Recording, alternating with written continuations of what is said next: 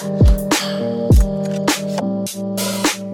everyone, and welcome to ABC's Anesthesia. My name is Lahiri, and today on this podcast episode and YouTube episode, I've got Dr. Tim Tran. Now, Tim, you've been with us before as an exemplar of interview of how to do a proper interview.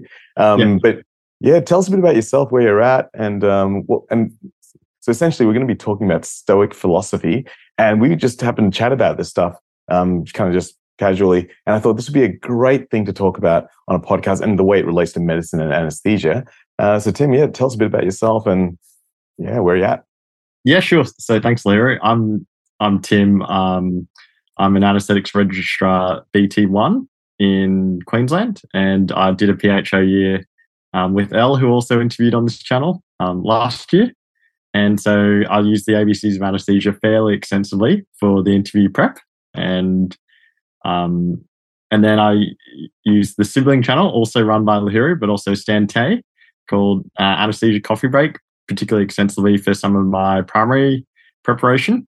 And for the primary exam, I found that immensely helpful, particularly some of the older episodes, like episodes 1 through 40, are catered towards people writing the written exam and find it very helpful. And some of the earliest episodes talk about strategies to approach the MCQs, SAQs, and an overall study plan. And I found that all immensely helpful. So recently passed the primary in October, and just was Lahiri came out to meet our study group for lunch because everyone passed in study group, which is pretty awesome. And just wanted to say thanks because you've been a big part of my journey. Yeah, Tim, you were kind enough to lend me this book, really, or give me this book, which is the Daily Stoic, and it's just this great book with lots of good snippets of old quotes with how they relate to kind of modern day. And I thought this would be a great podcast to chat to you about. You're past your primary, life is great, and how Stoic philosophy really affects and helps you in your life, because I think you're quite into it.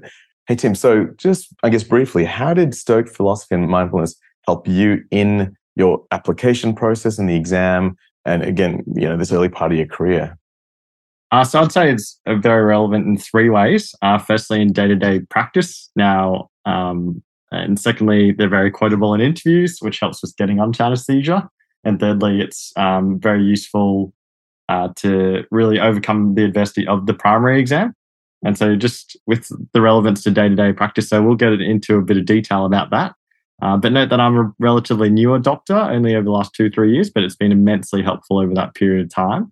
Secondly, with the interviews, the Queensland Anaesthetic Rotation Training Scheme, they're pretty big on stress minimization and also situational crises. And I'd really put to the forefront these two things, so stoicism and mindfulness, in how I handle those situations. And then thirdly, with the primary exam, it's a huge obstacle. And so stoicism is all about overcoming obstacles, and mindfulness is always just about being in the present moment, chipping away day by day, which is ultimately the best approach to the exam. That sounds like a great summary. Yeah, let's get started. Yeah, sure. So I guess we can start with what is Stoicism. So it's philosophy of ancient Greeks and Romans. And you might think, oh, how come like a 2,000-year-old philosophy is more relevant to the modern day? And it's experienced quite a bit of a renaissance in the last couple of years, particularly with COVID. I think it has a couple of strategies to deal with adversity, which has been pretty prevalent over the last few years. And so I can go into a little bit about its components, such as like the trichotomy of control, negative visualization, and setbacks and framing. So that's all to do with how we approach situations, and what we can control, what we can't control. Actually, that's really good. Like literally, I'd never heard about Stoic philosophy in this way until COVID, and suddenly it was kind of coming up through media and through these courses I've done online, and like, oh wow, this is actually really, and a lot of it's stuff that you probably heard about anyway, but it is actually originated from back in those days, and there's a few kind of really prominent people in it. But yeah, let's go through that. So I think you talk about your trichotomy of control, negative visualization, setbacks and framing.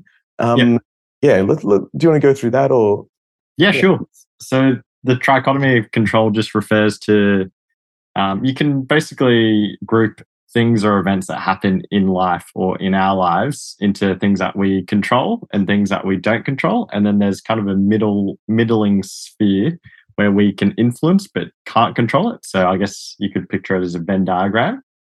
An example of that would be like patient comes in unwell for an emergency case, say we're a late addition from another team, or similarly, like if a patient deteriorates unexpectedly on ward call, when you take a step back and you think, well, it's important just to accept this patient's status as is. It's not like they chose to be unwell. And you just do what you can to the best of your ability, and that's what you can control. So you can't control that they're unwell, at least them presenting, but you can control, how you approach them and doing things to the best that you can.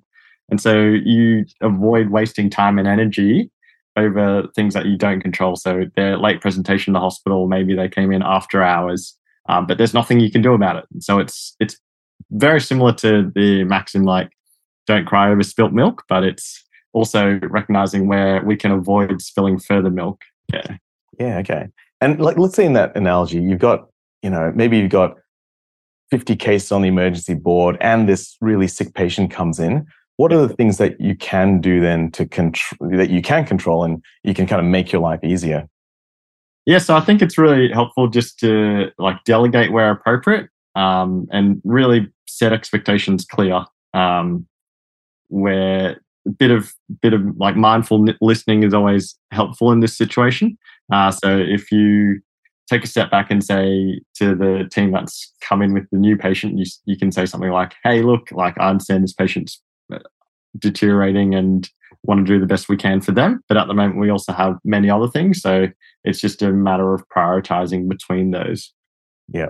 And I like that what you've written here, you can affect your own strategy. You can be punctual. You can, have your notes about the particular pathology and maybe a methodology of what to do for that case. You can have your drugs ready. You can have the machine checked and your nurses prepped and everything else, and even maybe call the retrieval services if it's a smaller hospital as well. So I think I totally see that. And one of the things you see is like, when like, let's say the emergency board gets really full, it's kind of nice in anesthesia where you just get a patient at a time. You literally can't do more than that. And so, the fact that there's 50 patients waiting, which, doesn't happen in my hospital, thank goodness, but, you can't actually fix that. It's a system problem. You just need more staff and theaters and operating time and everything. So yeah, worrying about that kind of stuff just isn't going to be useful at all.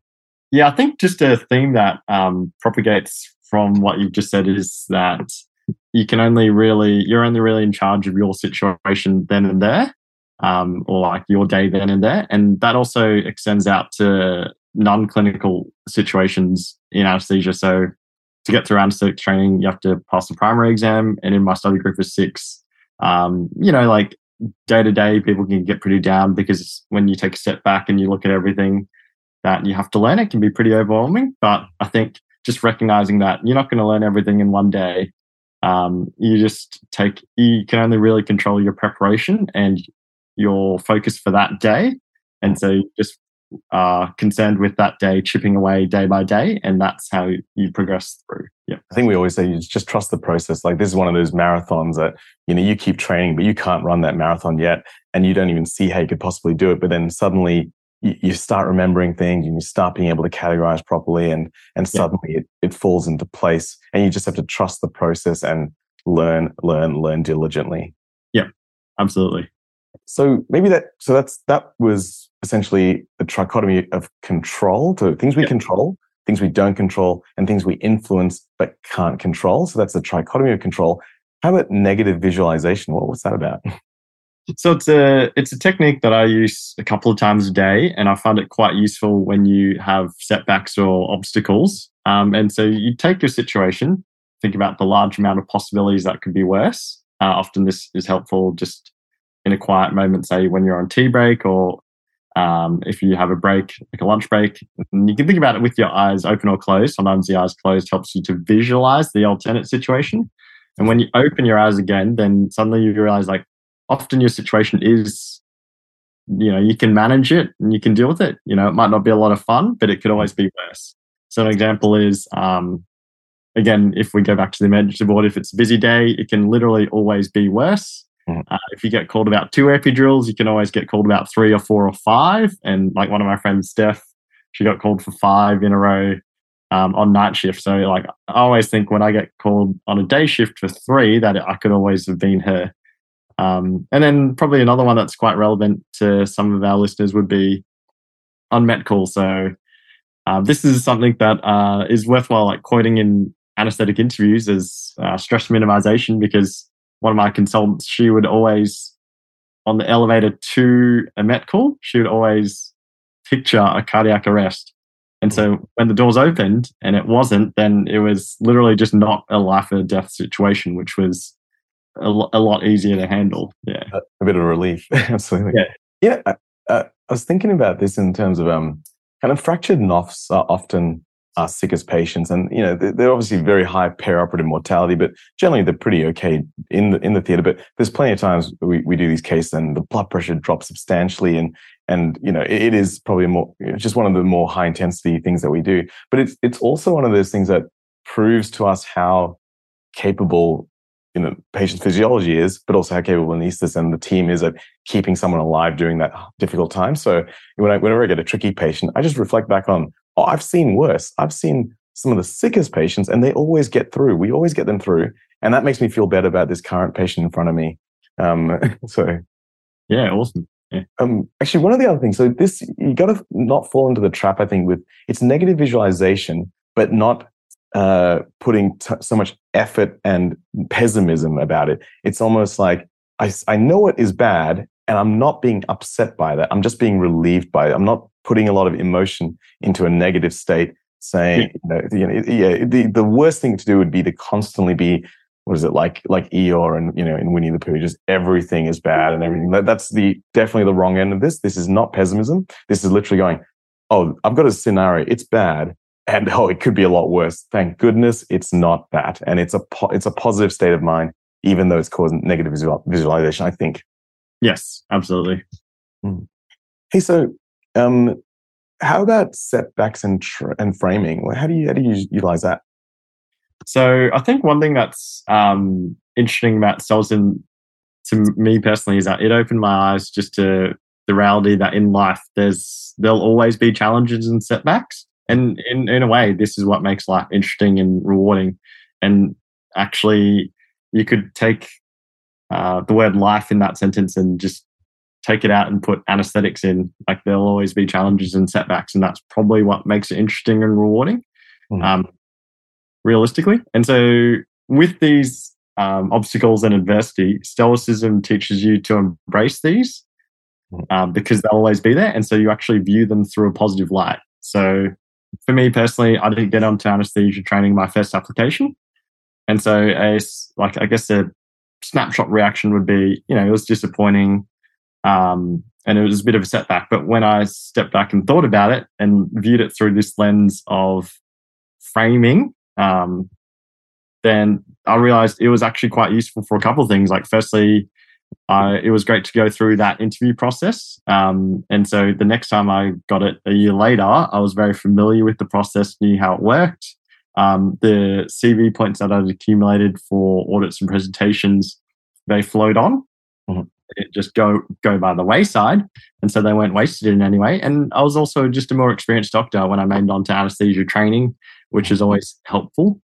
And I also had the opportunity to know more about the primary exam. And so I was able to sit after my first 6 months. And so they all kind of coalesced into a very useful opportunity, whereas previously, maybe 5-10 years ago, when I was introduced to Stoic philosophy, then I might have just took the setback without realizing that it was an opportunity for growth. Yeah, right.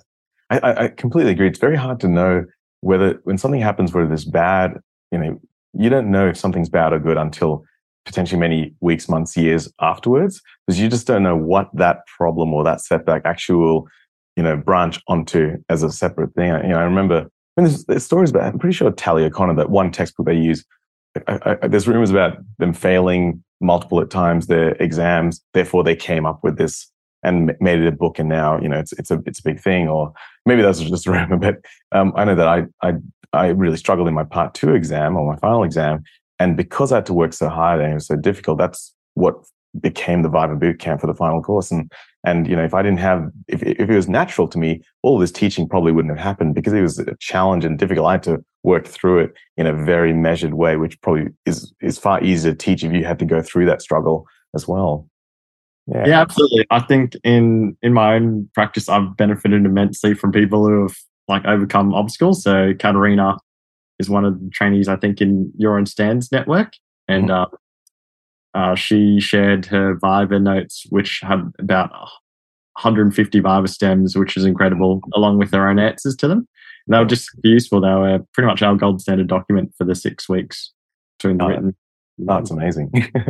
Actually, even, I mean, if you think about COVID, like literally ABC's anesthesia would not be what it is without COVID, because suddenly I had to go online and suddenly you think, that was obviously a terrible time and lots of tragedy happened. But then on the flip side, there's so much good that happened as well.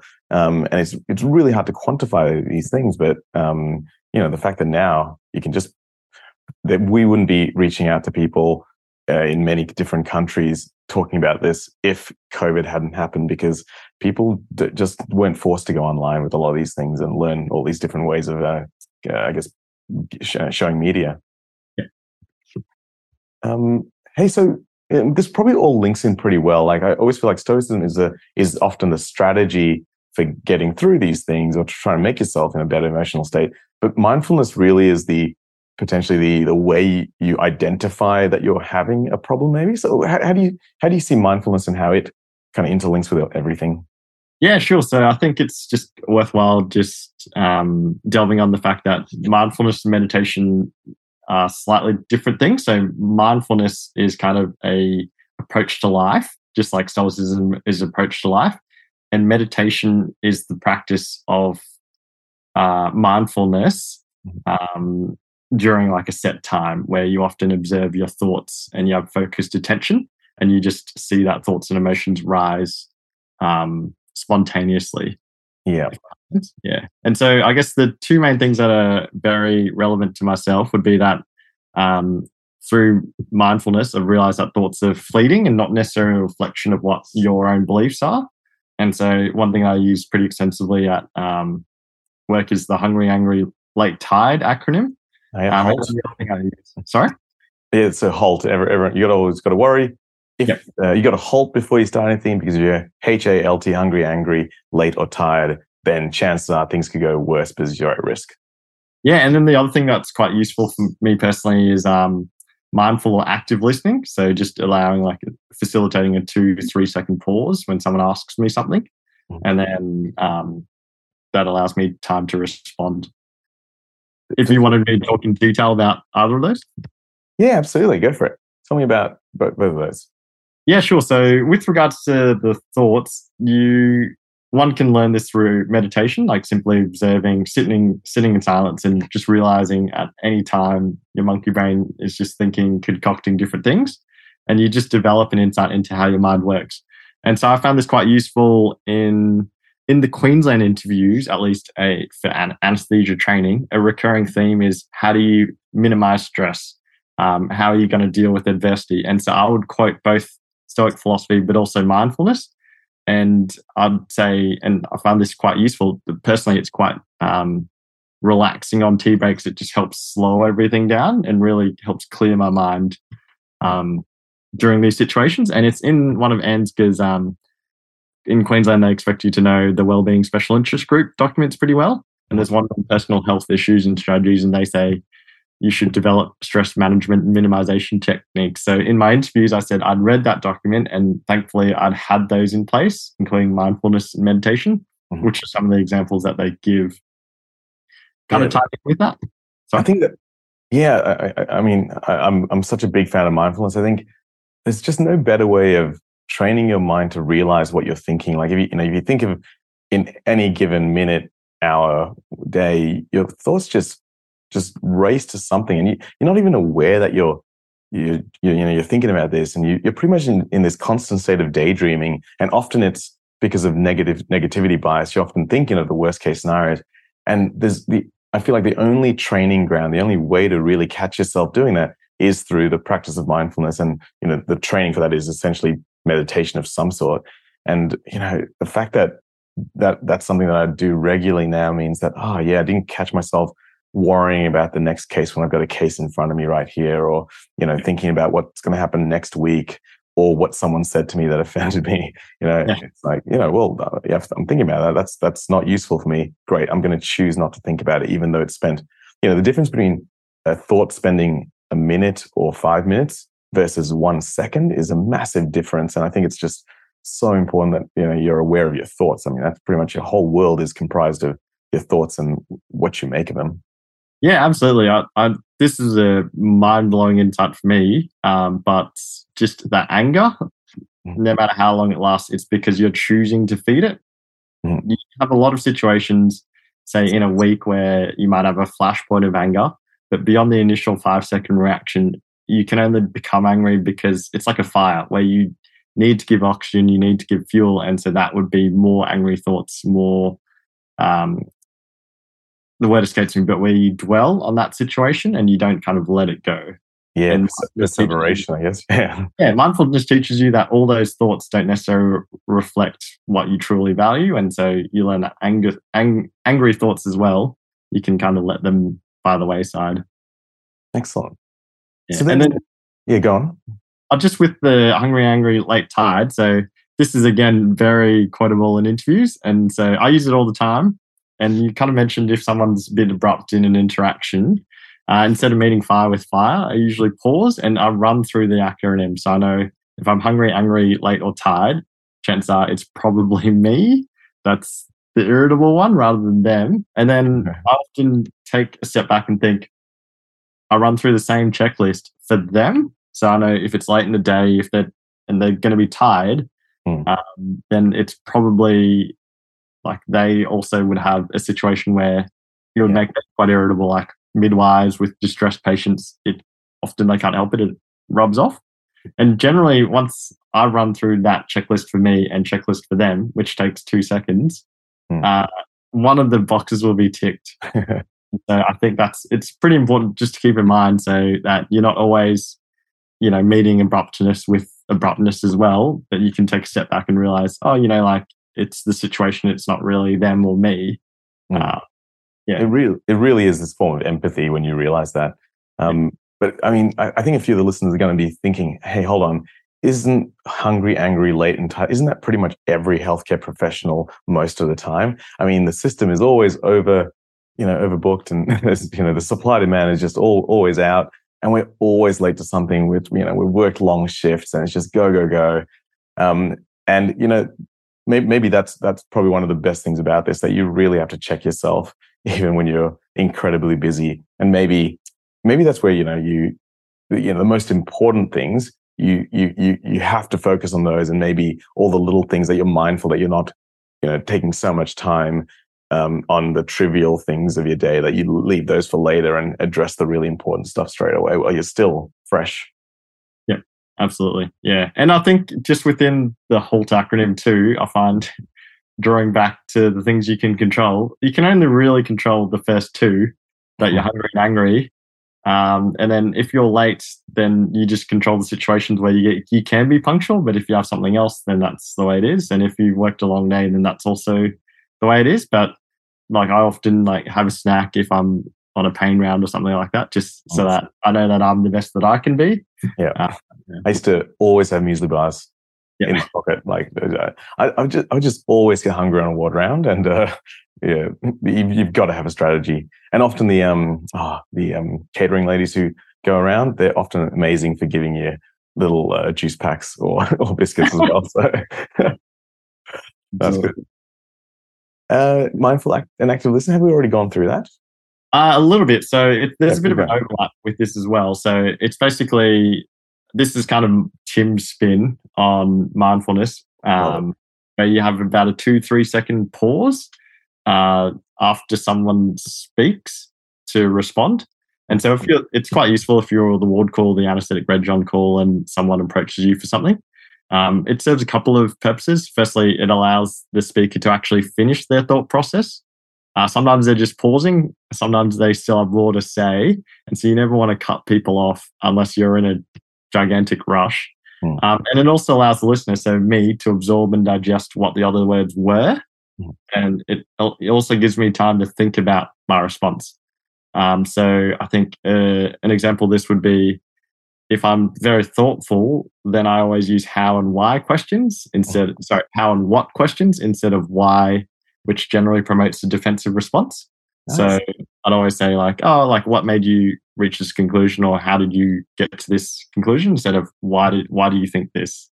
And so that also helps with the optimal response. And because your default is just to formulate a response during, and that's not always optimal, particularly in a high stakes situation. Mm-hmm.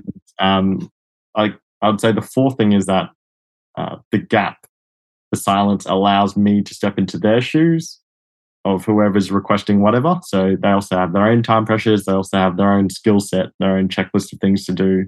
And as you said, I think on this channel quite a few times, like, we're all in here trying to do a good job, but sometimes there are circumstances kind of beyond our control, or beyond our capabilities, and that's just the way it is. Yeah, I think that's great. Actually, that's, I love actionable strategies, but just saying, how did you come to that conclusion, or what made you come up with that? It does feel gentler than why, but it probably also matters the way you say it, and that you have a certain empathy in the way you're expressing yourself. But yeah, that's a good point. I feel like I've heard that somewhere before, but it's such a subtle thing, isn't it, to ask? Yeah, I think it compounds as well. So if you're taking a step back and you're choosing specific language, your body will also mirror. So if you're trying to be approachable and I guess like friendly and candid, then probably your tone of voice and your pace will reflect that. Mm-hmm. Whereas if you just go to the default, then you just get whatever your mind concocts for that moment. Yeah. So just be quite mindful of your language also rubs off, I think, on your body language and the nonverbal stuff. That's quite important too. Excellent. Hey, Tim, thanks so much, because I think we've covered so many things, especially about, Stoic philosophy, how it actually impacts on us day to day in the healthcare profession, in medicine and anesthesia. And, also the fact that it's, great for, I think, just for your well-being, but also from a practical point of view for interviews, just having these things to say to very good answers to very common questions. I think that's just really useful. If someone wanted to listen or read more about this kind of stuff in a bit more detail, any things you'd recommend? Yeah, absolutely. So for mindfulness, I use two apps. Firstly, there's the Waking Up app by the philosopher Sam Harris. And there's also the Headspace app, which is quite common. You can kind of get a preview of 8 episodes by Netflix, ironically. But then they also offer, I think, a 30-day trial for both. They're just apps on your phone. They're very useful to pull out at work.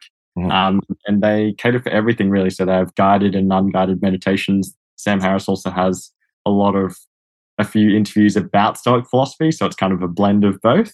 Because he actually talks to William B. Irving, doesn't he, in that? Yeah. Yeah, so William B. Irvin's an author. So there are 2 authors that I'd recommend. Firstly, there's Ryan Holiday. So the book that Lahiru showed at the start is called The Daily Stoic. It's just very digestible, small portions that are catered for a day-to-day schedule. And then there's William B. Irvin. So he writes A Guide to the Good Life and also The Stoic Challenge, which my girlfriend loves. And so they're both books where they take what's written in Stoic philosophy thousands of years ago, but they make it very relevant to the modern day. Yeah, I love that. And there's something I did at the very start of Code, which was the Science of Wellbeing. It's an online course from Yale. It's actually the most subscribed course in Yale, funnily enough. And it's the author of that course, I forget her name now, but she's She runs an even more successful podcast than ABCs of Anesthesia. I can't imagine why. It's called The Happiness Lab for anyone who's interested. It has about 4 or 5 seasons. It's quite excellent. And it's all about, as Lyra said, science of wellbeing. Yeah, that sounds well. And I've got to say that course was exceptional. I completed it straight off. The detail and the simplicity of what they had, it was kind of combining Stoic philosophy with mindfulness with a lot of other very useful facts. And again, it was sciencey. It had actual data and facts. So I've got some great summaries of it, which I might post up at some stage. But that's great. Hey, so Tim, I can't thank you enough for your time. I think that was a really good time. A lot of people have finished their exams now and they're revving up for the next year. I think this is a great thing to lead up to learning, practicing to just improve your well-being and just better in medicine and, you know, taking care of your patients. So yeah, thanks very much for your time, and I'm sure we'll have you on for another episode and another stage. Sure. Thanks a lot, Lahiri. Thanks. So yeah, this is ABC's Anesthesia. Please share with anyone who might be interested, and we'll see you again next time. Thanks a lot.